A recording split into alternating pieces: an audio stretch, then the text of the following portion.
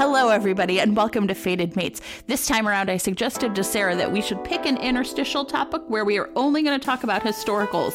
We kicked around a lot of ideas, but landed on Scotland. Yeah, I mean, she came at me with, let's do historicals. And I felt like, no, let's... No, you were supposed to feel seen. You were supposed to be like, yes, Jen understands me. Like, there's only one kind. That's it. Just one. Just one kind. But no, we picked Scotland because I feel like Scotland, there's a lot to say about Scotland. Do you follow, on Twitter, I follow a woman named Lily 80, I think is her actual. Oh, yeah. And here's, I think, the brilliant thing she said. We were talking about Julie Garwood, and she said that she imprinted on Julie Garwood. I think she's not alone. And I was like, yes. And so I think the reason Scotland's really interesting to me, even though I don't read tons of historicals anymore the same way, is it is for sure like the imprint and figuring that out and talking about like why Julie Garwood in particular, and then like why Scotland is just like a really interesting question to me, because I'm fascinated by Romancelandia's like of all the countries in the world, y'all. Maybe it's because men wear skirts. I mean, the kilt is part of it. I mean, the part of the imprint of Julie Garwood is those old school books where they were road trip romances, essentially, right? I mean, in their purest form, right? And it was a English lady who'd been sold to a Scottish laird for some sort of land, whatever. And, but he couldn't go pick her up at the border because he was too busy. So he sent his like most trusted guy to go get her. Skirt. And he was wearing a skirt, and they would ride, on this horse, and she would hurt, like her bottom would hurt. And then they would have to stop overnight because they couldn't ride through the night because of her sensitive bottom. But of course he was like drawn to her and she was drawn to him, but she wasn't his fated wife and he wasn't her, husband, her betrothed. And then they would, wrap them. Then it would rain or it would be cold and he would wrap them in his kilt. Those kilts must be like electric blankets levels of warmth. Everyone always feels so warm in a kilt. Men are super hot in kilts. Sure. So they would just, his body, he and her, like she would be freezing cold, and her little feet, her waist that he could span with just his fingers. Of course. Tiny of wee. Course. Oh, boy. And then by the time they got back to Scotland, to the, the laird, they'd already, done it. And it was just a big mess. Well, in Julie Garwood, though, it often is the laird, right? You got to fall in love with the head guy. Sure. You got to fall in love. Or, but I think that's part of it, though. Like, that's part of the draw of Scotland. Like, everybody's sort of a head guy. Because these are all like true. Medievals, right? I mean, oh yeah, they're not anymore. A lot of us. I've written a Scott book. It was set in Victorian England. But let's be honest. The appeal of the Scotsman is the like exotic, like bestial, primitive. I know. I'm sorry, people from Scotland. You all seem very nice. Not like that at all. Oh, they love it. You know what's actually really interesting to me? I know that we both listened to the Heaving Bosoms podcast, and they call this, like, instead you're like using this official word medieval, and they use the word Highland times. Highlander times. And there's something so perfect about that to me, because it really is romanticizing, right? It's romanticizing all romances, but particularly sort of the Highlander, rough, rugged individual, the clan. Everything is waved away in Scotland. Everything is green and beautiful. No one's ever cold. I've been to Scotland like 6 times in my life. Every time I've been there, it's been freezing. I've had to buy one of those sweaters. The truth of Scotland, I mean, look, I will say Scotland is totally bananas stunning at any time of the year. But, like Scotland is it's shorthand for something. Yeah. And I would love for us to unpack that. I'm really interested in it. I think the other thing about Julie Garwood, though, and maybe I'll start if I can start talking about. Please. When I was really torn, by the way. Which one to pick? God, I know. Well, and I was like, should I pick The Secret or should I pick The Bride? Because those are definitely my 2 favorites. And I'm now, you can't see me, Romancelandia. I'm holding them up because I have my... She's got the original Secret. Why were the paperbacks like yellow on the edges? Do you know that? I don't know.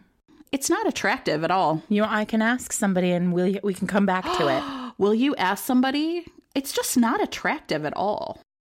All right. So I really do think that The Secret is the one that I read the most. And I'm going to tell you why, because it's not just about, well, let me tell you like really quickly, like the summary, right? Judith Hampton is a young English girl, and she meets her best friend, Frances Catherine, at a fair, a festival or whatever, like right on the border. And Frances Catherine is Scottish and Judith is English, and they're not supposed to be friends, but they're really little, and they are.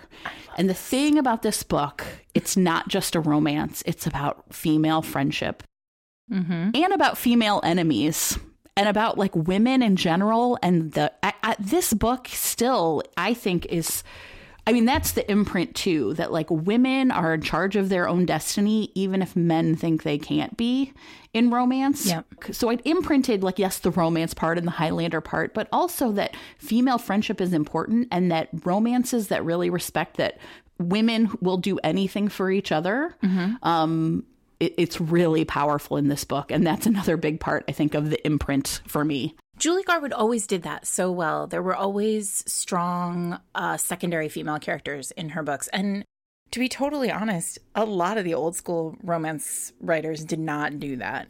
Yeah. Joanna Lindsay was really great at families, like brothers and sisters. But she never really did the kind of friends. And Judith McNaught was sort of mainly wrote like loner heroines. Yeah. So yeah, I love that about Julie's books too. So basically what happens is they meet as girls, and then they're young women. I'm sure they're 19 or whatever, but you know. They're probably even younger than that. They were always so young. God, they were so young. Oh, well, anyway, Frances Catherine is pregnant, and she's really worried that she's going to die during childbirth. And she sends for her best friend, Judith, who essentially has promised that that's not going to happen to her. And Judith, even though it's forbidden, has learned everything she can about midwifery. And so she, essentially, Frances Catherine's brother-in-law is the laird, Ian Maitland. And I know, he's a great hero. And he essentially promises his brother, like, sure, I'll go get your wife's friend, without really realizing what he was getting into. This is it. He's going to go pick her up. He's going to go pick her up. Wrap her in a kilt. Oh, God. With his really handsome men, right? God, I didn't wrap heroin in a kilt at all in my Scottish book. What a fucking mistake that was. I apologize, missed readers. Opportunity. No, I'm going to write a second epilogue. I would say, just do it, write a second, just do it on Twitter. And then he wrapped her in a kilt in front of a roaring fire. So, I mean, I just think this book is really spectacular. And I think, there's a lot of interesting politics inside the clan. There's a whole subplot about the actual midwife in the clan who does not think Judith has any business being a midwife. Yeah. There's a whole other subplot about the priests and whether or not women should suffer in childbirth. I mean, this book, it has it all. Yeah. It does. Well, it should. I mean, look, for me, there were like 4 horsewomen of my romantic apocalypse. And it was Sarah. Jude Deveraux, Joanna Lindsay, Judith McNaught, and Julie Garwood. And I read all of their books. Yeah. All the time. Like every time I would just reread. Like if I couldn't. Oh, me too. If I didn't have time, if I didn't have access to a bookstore or a library, like I just reread all those books. And I mean, she's the best for a reason. Yeah, it's amazing. There's that moment. So this is not The Secret. This is The Bride, which is many, many people's favorite Garwood book. I was really torn about which one to talk to, but I really wanted to talk about this female friendship thing. And Jamie in The Bride she's really alone. It's not really her own doing. But I think that was like what tipped it over to The Secret for me. Yeah. Well, there's that great, and I talk about being imprinted, right? So I don't think we've talked about it yet, but I'm sure at some point, because Cressley, we're going to talk about heroes who say things like, you're mine. Which a lot of people have a lot of opinions about. And my opinion is, yes, please, more. In real life, I'd be like, No, I'd I'm be my like, own. Let me put your head on a pike. In a romance, I'm like, yes, you're his, girl, you are his. And the reason why is because there's this amazing quote from The Bride where Alec brings his new bride home to Scotland, to his clan, and he stands her up in front of the whole clan, and she says, "This is my wife," and somebody says, "What's she called?" Kincaid. Oh, and he says, "Mine." And I mean, 12-year-old Sarah is dead on the floor. And 40-year-old Sarah is also dead on the floor. I will admit that I got the shivers. It's amazing. It's amazing. You know what else, though? The thing about these Julie Garwood books, though, is even though there's this, like, you're mine, I think these heroes had so much respect for them and what they could do. Mm-hmm. And, right... And they're both, it's about healing, right? Jamie's a healer, and Judith is like a midwife, essentially. But... Mm-hmm. And that was it, too. Like, yes, you're mine, but I respect you for you. And these books, I've read The Secret so many times, and The Bride, that I feel like there are entire, like, sections of it that just come back. Like, I'm sure I could recite them. Oh, for sure. And then do you remember the wedding that begins with the prologue? And the hero is standing at the altar? And he's like an 18-year-old boy or something, and that he's been betrothed. Yes. And she's like a little girl, and she runs up the aisle, and he catches her up into his arms, and he's like her friend. Yeah. He's like completely not interested in her as anything because she's a child. And she's like, "I'm going to make you love me someday." And then it's like 20 years later. Boom, it begins. Oh my God. It's like, really, honestly, I'm going to get off this podcast and then spend the whole rest of the day rereading these books, probably. That's how good they are. I know. But okay, so here's the other thing about Scotland. It's usually shorthand for medieval, like I said. And I think part of the joy of medieval historicals is that we suspend disbelief more because of the location and the time period, right? Yeah. So things like if somebody today wrote the arranged marriage between a 4-year-old and a grown man, and the first chapter was that, we would say like, "Ugh, no thank you." Yeah, right? gross, No thank you. Because with medieval, we sort of like pull ourselves back from that story. And we think about it. I mean, like, granted, look, it's just it's the prologue, and it's very clear that there's nothing untoward between these two people. But like, I still think it's like Guardian ward romances work really. My pick is a Guardian ward romance, and they work really well in medieval because the power structure is a very different kind of power structure. Right. And we're sort of willing to, they're bonkers. The books are bananas. And like, we never think twice about it.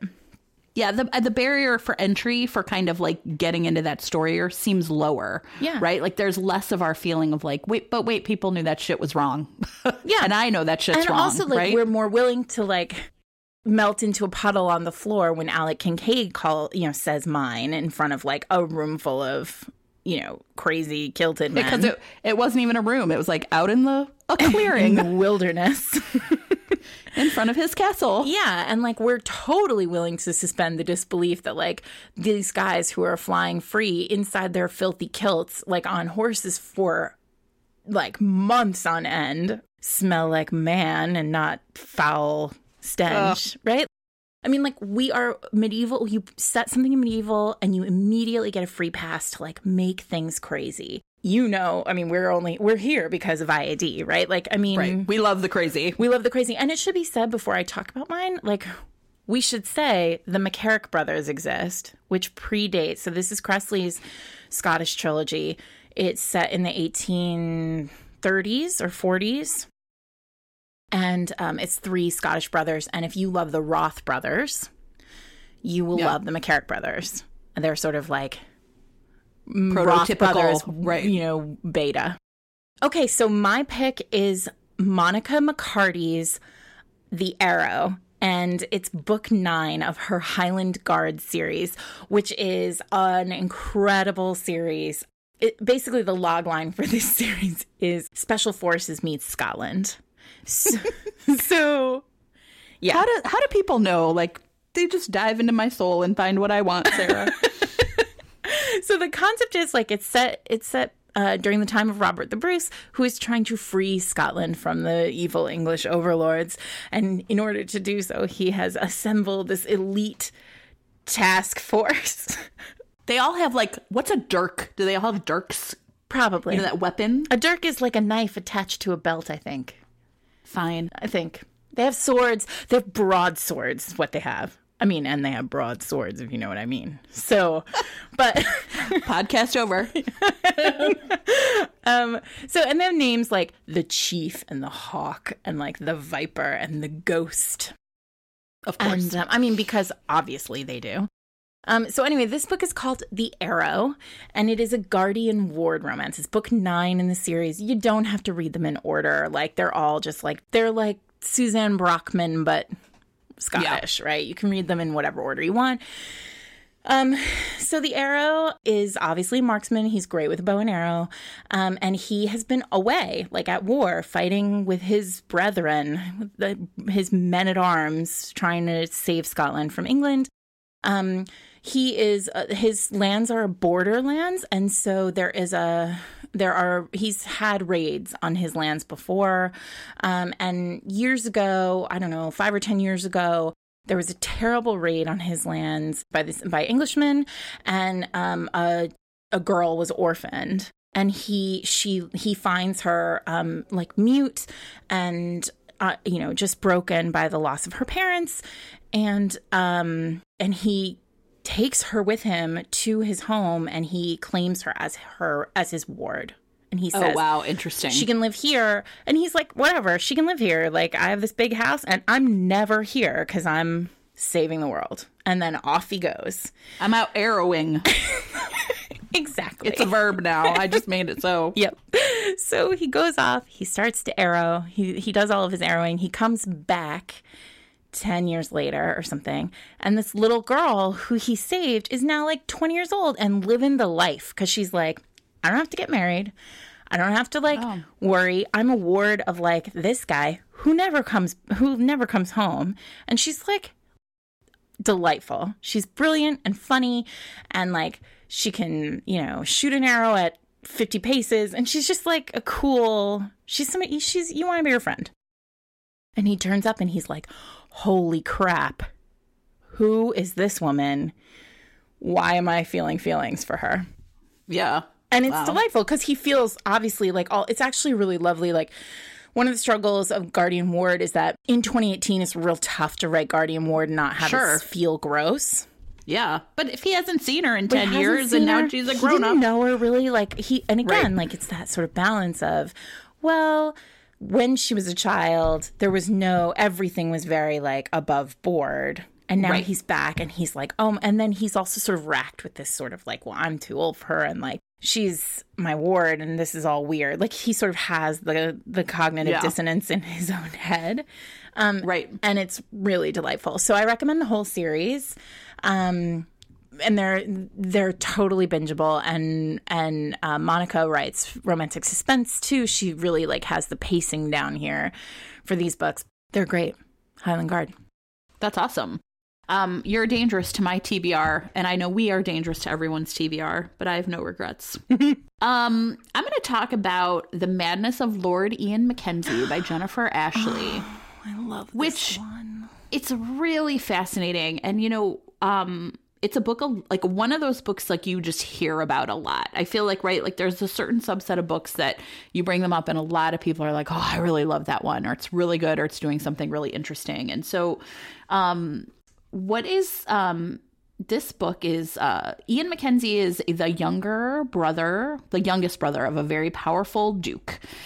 And everyone thinks he's mad because he spent years in an asylum as a child. And it's really interesting. I found myself wondering how modern readers, or like how readers now kind of feel about the portrayal of him, because I'm sure people are basically like trying to diagnose him with like kind of modern day medical, is he OCD? Is he on the autism spectrum? Does he have a... Well, Jennifer has said he's on the spectrum. That you can safely say, and as far as she's concerned, you can safely place him on the autism spectrum. Yeah. Or there's another part where he has some like really interesting responses to like tactile things. He doesn't like water that's too hot, whatever.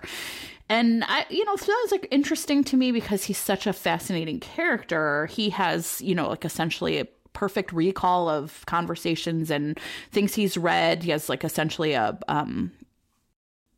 photographic memory, although it was pre-photograph, so I don't know what they called it back then. And he falls in love with a woman named Beth Ackerley, who is the widow of a sort of a vicar. And she came into some money. She was a longtime caretaker, sort of not ladies' maid, but companion to a woman who left her a ton of money. And all of a sudden she's an heiress. And what I found fascinating about this book was like both the relationship between them, but also I found the pacing of this book for a historical to be really interesting to me. Why? I feel like many historicals, not all of them, right? This is a gross generalization, are sort of a like, we're going to meet and our end goal is marriage. And that did not happen in this book at all, right? They get together really quickly. She's a widow. She doesn't have sort of the like virginal, but oh no, I could never. She knows what sex is and misses it. Yep. She had a really fine marriage. Right. She missed her husband desperately. She misses that sort of physical closeness. And because she spent her life, I don't know, she's just a very different character, right? She's not of the aristocracy. She's like really come up through, she's seen some shit, Sarah. So I think part of the pacing thing too was that, very quickly he says, I mean, it's essentially the first thing he says to her is like, marry me. It's like the end of the first chapter or two. And so then the plot becomes not really about, is this the right person for me to marry? But like, what is it going to mean to have a marriage or a relationship with someone who everybody in London thinks is different? And then there's like a whole big subplot about like the past of the Mackenzie family and what his brothers have been up to, and a police sort of a Scotland Yard inspector who thinks that a murder has been committed and one of the brothers have done it. So I just found it like, it was very pleasing to me that there was, I don't know, it wasn't just a marriage plot, right? Like it was very much a plot about like, we're two adults. Are we well suited for each other? And what is that going to mean? And I feel like that isn't always what I expect in historical. And I know that's, like I said, maybe that means I'm reading the wrong ones, but it was really interesting to me. And I think a big part of that was about them as sexual beings. Like they have a ton of sex, and it's very... I mean, one of the first things he says to her is that like he basically wants to like go down on her. Yeah. He uses the word cunny, and we are going to talk about this. And I was like, whoa. It's such a filthy word. I know. But it really, and that was the other thing, like there was no sense that like these brothers have seen some things. They are really, they use their money. They visit courtesans. They go to clubs where like essentially, Regency pole dancers or whatever are doing their thing. It was just really interesting to me that they're strippers. I don't know what to call them. Sure. But it was that, I don't know, I thought that was all really interesting in terms of like the sexual identity of both characters was not something to be hidden until marriage. It was something that was a big part of who they were from the very beginning. Yeah. I like that a lot. I love this book. This is one of my very, very favorite historicals. It's right at the top of my recommended reads page. And it has been for years because I just think it's so smart, and I think it's so well done. Jennifer often leans into subplots. Like her books are very meaty. They're a good place to start if you've never read a historical romance, I think. which is sort of strange because in this particular case, you've got a hero who's like curious and you've got a heroine who's atypical to historicals. But if you are a person who really likes to read like mysteries or, books that have plot, and I'm the first one to say, like, plot often gets in the way of romance novels. Sure, because you just want them kissing. Exactly. Then Jennifer's a really good place. And this is a great series. The whole series is really great. There's one about a painter that's Lady Isabella's Scandalous Marriage. I know. I want that one. I love it so much. The pacing of it is so different than anything. I mean, I think Jennifer she's such a smart, thoughtful writer. I think she's like a writer's writer, which is I mean that in like the most complimentary way. Like she's always trying new stuff. Yeah. And it was hard because I was really like, it felt different reading it. And I don't often really struggle to like put a name on why. Yeah. And maybe it's just because I'm not quite as well versed. But like we talked about the Julie Garwood imprint. This is not the Julie Garwood imprint at all. No. And I think that's why I wanted to talk about it. Like sometimes I feel like, okay, great, I love Julie Garwood, but that's not all historicals do. And this to me was like, it's almost like it's polar opposite. Like this is also what historicals can do. And I feel like maybe some of us who love contemporary can be resistant to historical, and we shouldn't be. There's plenty of really like fascinating, like hard-hitting, layered. Like, it's very layered. Yeah, right. In a way that Garwood's historicals aren't. And again, I don't say that pejoratively. Like, no, not at all. Julie Garwood is not angling to write you a sort of meaty, layered novel.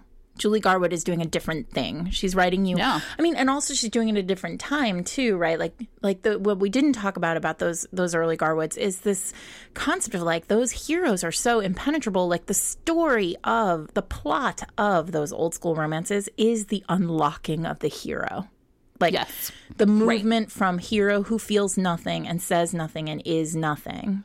Right? Is nothing emotional. He is pure, like, active logic and reason to emotional being. Yeah. And that's kind of true for Ian Mackenzie. But in, like, a different way. It's not the same at all. Like, no. Ian is so... the unlocking of interestingly, the unlocking of Garwood's Ian is very much about, like, unlocking his emotions, period. Like, because he is at point A of the book completely without emotional anything, and at point X of the book, like he's pure emotion for her. The unlocking of Ian is the unlocking of like the understanding of him. Like he's all there. Every piece of him is packed into him on page 1 of the book, and like the whole thing is like unpacking him for Beth. Yeah. Well, and Beth's also unpacking of like the family, which is why I very much would like to read the rest of this series. Yeah. Is, you know, like we often get brothers, but in this case, like they're in a they love each other and they have each other's backs, but they also fundamentally misunderstand each other. And in a way, she's there to sort of help them like make some new patterns as a family that they couldn't do without her. And my guess is Isabella's going to do the same thing, but she leaves. She's like, I'm out. And I'm really fascinated about like what's going to get her back into that. And I love a broken marriage romance. Will come as no surprise. Same. And it's funny. That's a good example of something that like over time I've come to love them. I didn't love them. I mean, now I'm married, right? So it's a different kind of experience to read a broken marriage when you're married than it is to read one when you can't even imagine what it must be like to be married, right? Like, why wouldn't you just be done with that guy and move on? Move on. I know. So yeah, I really loved this book, and I'm really excited to continue on with this series. Can we talk about Cunny? Because you? So now, how do we feel about Cunny? Because all right. Here's I'm going to do like long-term Sarah McLean followers on Twitter will know that I have a great deal of passion for foul language and the etymology of it because humans have been filthy for way longer than we've not been filthy. Yeah. And every single terrible word that you can come up with has been around for a long time. Like most of the good words you can come up with. And you know what? That's one thing. Let's return to cunt in a minute. But one of the things I find really interesting about this book too was that I felt like it used foul language. And I know many readers, my sense is from talking to authors that some historical readers read historicals because they think they're going to be sanitized of language like that. And they actually think it's ahistorical when in fact it's the exact opposite. And I'm so fascinated by that. Email, Jen. Yeah. Every time I have a new book out, I get a month of email from people who really hate the word fuck, like hate it and think that it's crass and coarse and it would never be used. And it's totally false. I mean, fuck dates to the 15th century Middle German. Yeah. And it's, so did shit too is real old. And what's interesting is there aren't that many words. So sometimes you're writing a hero, like I am right now, who is dirty, who I'm writing a series about men who grew up in Covent Garden and were raised in the gutter as street fighters, and they have dirty mouths and they think dirty thoughts. And so if you're going to write a hero that way, then you want to use dirty language. But for me, Cunny, Sarah McLean in 2018, Cunny is too gross. Before we go down this road, I'm just going to say Cunny dates to 1593. And the first printed use of it, according to the Oxford English Dictionary, is Christopher Marlowe. So there you go, right? I mean, so it's for real. And the line is, "The whore stands to be bought for each man's money and seeks veiled wealth by selling of her cunny." Well, there you go. Thank you. I don't know why does it. Yeah. Well, and it's interesting because it's I feel like I don't have a problem with cunt really. It doesn't seem sexy to me. Yeah. I guess it's quim. Is that your other choice? Is quim, pussy around? Quim is such a laughable word for me. It's really so. Okay, you can also. So okay, here we're down the rabbit hole. I have the OED open as we do this. So cunt is real old. 1230. I mean, wow. And that's so fun fact, 1230. And that's because there was a street in London named Grope Cunt Lane, which was where the prostitutes were. You could go there and touch vulvas. So it was so much a used term that it was a street name. And so interesting. It definitely predates 1230, but books barely do that. So. And then there's quim, and quim, it's fun. It's coarse slang. It works in romance novels. We've all read it in our historicals. It dates from the 1600s. But I still like pussy. Yeah. Which dates also from the 1600s, 1699. Yeah. And in song. It's written. I mean, it's a very, very filthy song, which we can link to in show notes. Yes, I will do that. I'm not going to sing or read to you. Let's not do it. Because it'll take time. But so for me, I guess it's pussy, but pussy feels very modern. So I feel like putting pussy in a book, a historical, could easily get you the emails. Yeah, but cunny is just whew. Yeah. It's real gross. Have you read, there's a book, and it's, my friend and I read it. It's called Cunt, A Declaration of Independence. Have you read this book? No, but I'm going to buy it right now. Yeah, it's 20 years old, and I think it was really interesting to read now. I don't know that I would recommend it. And part of the reason why is because everything about the book is talking about part of me agrees with it, regaining our cunts, as our friend S.S. Jackson has a really long thread about how women don't even know anything about their own vaginas. But at the same time, if you're just defining womanhood by our body parts, then we are really excluding trans people, and that's not okay either. So I think part of the reason that that's such an interesting dilemma, right, is as we are and we've talked about this before, as we become more and more inclusive about gender and there being all genders, then that means like defining your gender identity by like what body parts you have can be a problem, is a problem. And I just, so yeah, it's like a weird book. It was like very powerful reading it, but it also felt just really dated in a way that I found myself thinking like, if I'm just defining womanhood by what body parts you have, then I'm excluding a lot of people and that's not right. Absolutely. I think the challenge with all of this is that women have never been allowed to really think about their body parts in public the way men have. And so what's the struggle is we haven't come to a place where women who are born with vaginas, you know, feel comfortable with their body. Right. And so there's a struggle because it feels like we need to fight both battles at the same time, which of course we do. Right. Because patriarchy. Always. Well, and I wonder if that's not like it's some level like the real appeal of dirty talk is that it's like one of the only times you get to really talk about it. Yeah. And without judgment. Right. Like, right. You get to talk about what feels good and what is doing what you're touching and what you're experiencing without shame. I mean, I have a lot of thoughts about dirty talk, as you know, and we'll get to them, I'm sure. Since we're talking about books that I love and foul language, there's a book called Holy Shit, A Brief History of Swearing, which was the PhD. How do I not own this? The PhD dissertation of a woman named Melissa Moore, who studied at Oxford. And like, had I known I could get a PhD in swearing, for sure, I would have done that instead. So this book is amazing. I love it, and I cannot recommend it enough. And I'm constantly citing it when my mom yells at me for having foul language in the house.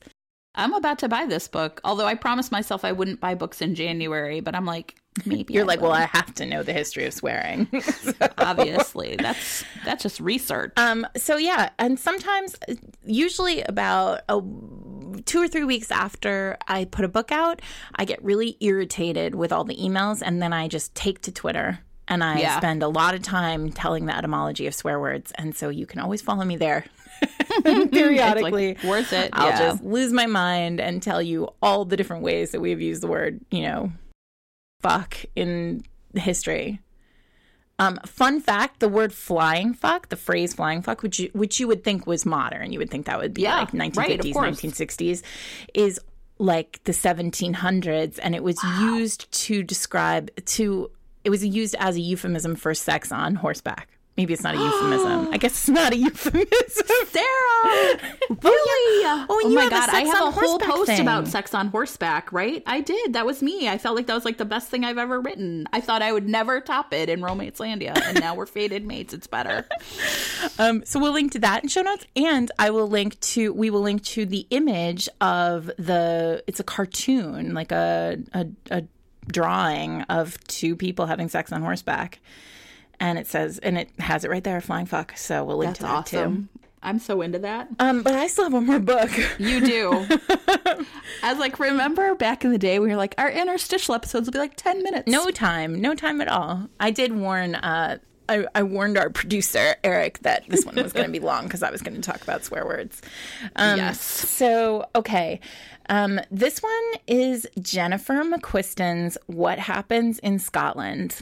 And I have a lot to say about this book, which is her debut. And I often find that debut historicals are sort of they're the most magnificent historicals because they're usually born of like a lifetime of reading historicals. Yes. And then you just pour out your favorite tropes into a book and you deliver this like magnificent thing. But also because Jenny doesn't write anymore. And so I want to talk about just how awesome she is and how awesome her books are. But this book, What Happens in Scotland, was pitched to me by her editor, after I had already been writing for Avon for a little while. And her editor said to me, like, you're going to love this book. You are going to love this book. It's The Hangover, but Scottish. And I was like, The Hangover, but Scottish. Sign me up. So the hero and heroine don't know each other. Lady Georgette, she is like a woman who has no interest in getting married. And she wakes up in the morning and she is in a trash hotel room in Scotland on like the Great North Road. And next to her is a naked man she has never seen before. Whoa. And they are both wearing wedding rings. Whoa. And I'm like, I want it so bad. The whole book is told in like maybe 48 hours because they wake up and they're like, holy shit, we're married. And then they have to retrace the steps of the night before to figure out what happened. So it has this like amazing wild cast of characters who all have like bits and pieces and like parts to play in this magnificent story. And then at the end, you have two people who didn't know each other when they woke up in the morning and now are in love. And it is so, so, so good. That's I'm amazing. Absolutely in love with it. And I feel that I need to say on top of all of this that Jenny, well, first of all, before I say this, I think this is another good example of how Scotland as a touchstone, like as a shorthand, lets us ignore like a lot of, like you sort of wave away a lot of things, right? Like all the characters are, sort of wild. It's like a farce, right? Where all the characters are a little bit crazy and a little bit wild and none of them really have like, but you sort of accept them all because they're Scottish, right? Like everybody here is just wacky and Scottish. And then the whole story's happening in Scotland. And so it just feels like there's like a mythology and like a magic to Scotland that there isn't to other places, I think. Yeah, I mean, I do think like any time a book is set somewhere else, especially in a historical where it's like it's almost always London, it feels like you're saying, I'm going to do something different. These people are going to experience something different. They're going to be different in this different place. Yes. And I get that. And Jenny stopped writing a few years ago because she is a researcher at the CDC. And That's she was amazing. working on like Ebola, and she just realized that she couldn't do both because she was busy saving the world. That's awesome. And so that's amazing. She's still on Twitter. She's still on Facebook. She travels. She's like in Africa a ton, working there. And she's basically like, she's amazing in every way. And that's really cool. So you should buy this book and read it. And my hope is that someday when Jenny decides that she's tired of saving the world, which will hopefully be a long time from now, but will happen because she will come back and write more books for us. Also, I just want to make sure that everybody knows that friend of the pod / friend of Sarah / beloved author by Jen, right? Sophie it Jordan. Sounds so creepy, though. I know, but whatever. We're going to have dinner in Chicago. Oh, also, important note, Fated Mates listeners. Chicago, early April is Avon KissCon, and there's going to be a Fated Mates meetup. So find us on Twitter for more information, or we'll, try and put it into one of the episodes before then. Anyway, Sophie will be there. I will be there. Jen will be there. Lots and lots of other awesome authors who we've talked about on the podcast will be there. Cressley will not be there, but she'll be there in spirit. Yeah. We'll just pretend. Perhaps as a phantom. It's probably best that Cressley's not there because, it would be weird. God, I'd probably, lick her or something. Oh, my God. I'd be like, Cressley. Anyway, but the point is that Sophie Jordan has a Scott book coming, This Scott of Mine, which, first of all, I love a good pun. And oh, yeah, for sure. I love a this heart of mine pun. But also, it's kind of a classic Scotland book. The hero's super Scottish. Those of you who've read I'm really excited about it. Yeah, The Duke Buys a Bride. He's in there, Jen. Yes. I can see you wanting to talk. I know. I'm like, stop, Sarah. Let me talk about it. She's your friend. Let me talk about it. You know, it's actually funny because I read this book. I got The Duke Buys a Bride at RWA and was like, I'm going to read this book. And I think it was maybe the first Sophie Jordan book I read. It's a good and choice. In the intervening, however many months, I've probably read like 12 of her books. And at the end of this book, the Duke's, okay, so the hero of this book has a sister who has been ruined. Compromised. It's my, you know what? It's my favorite thing because I feel like ruination it's always is great. Oh, and it's always the threat of ruination, but she was full on ruined. And what happens is I actually texted Sophie and was like, hey, Claire's going to end up with that cute Scottish laird, right? I've been reading romance for a long time and I can see it coming, but I just want to make sure. So the idea that this is now like upon us, and I actually have an arc. I've read the first chapter or two only. I've been a little busy, and I think there's a curse involved. There is. It's a classic Scottish curse. So this is possibly the most fun I've ever had brainstorming a book, was brainstorming this book with Sophie. You guys, Sophie's one of my best friends in the world, which is why I try very hard not to talk about how much I love her books, because I feel like it just sounds like I'm cheating. But Jen does not know her. Right. But so I'm just going to give you a quick overview of what this book is, and then you should all run out and buy it. And if you love a Scottish book, it's gonna scratch every itch you have. But basically, the heroine has been ruined, and she tells everybody. She says, like, I'm pregnant, and I need to get myself married. And this real decent friend of her brother's, who happens to be a Scottish laird, has been cursed.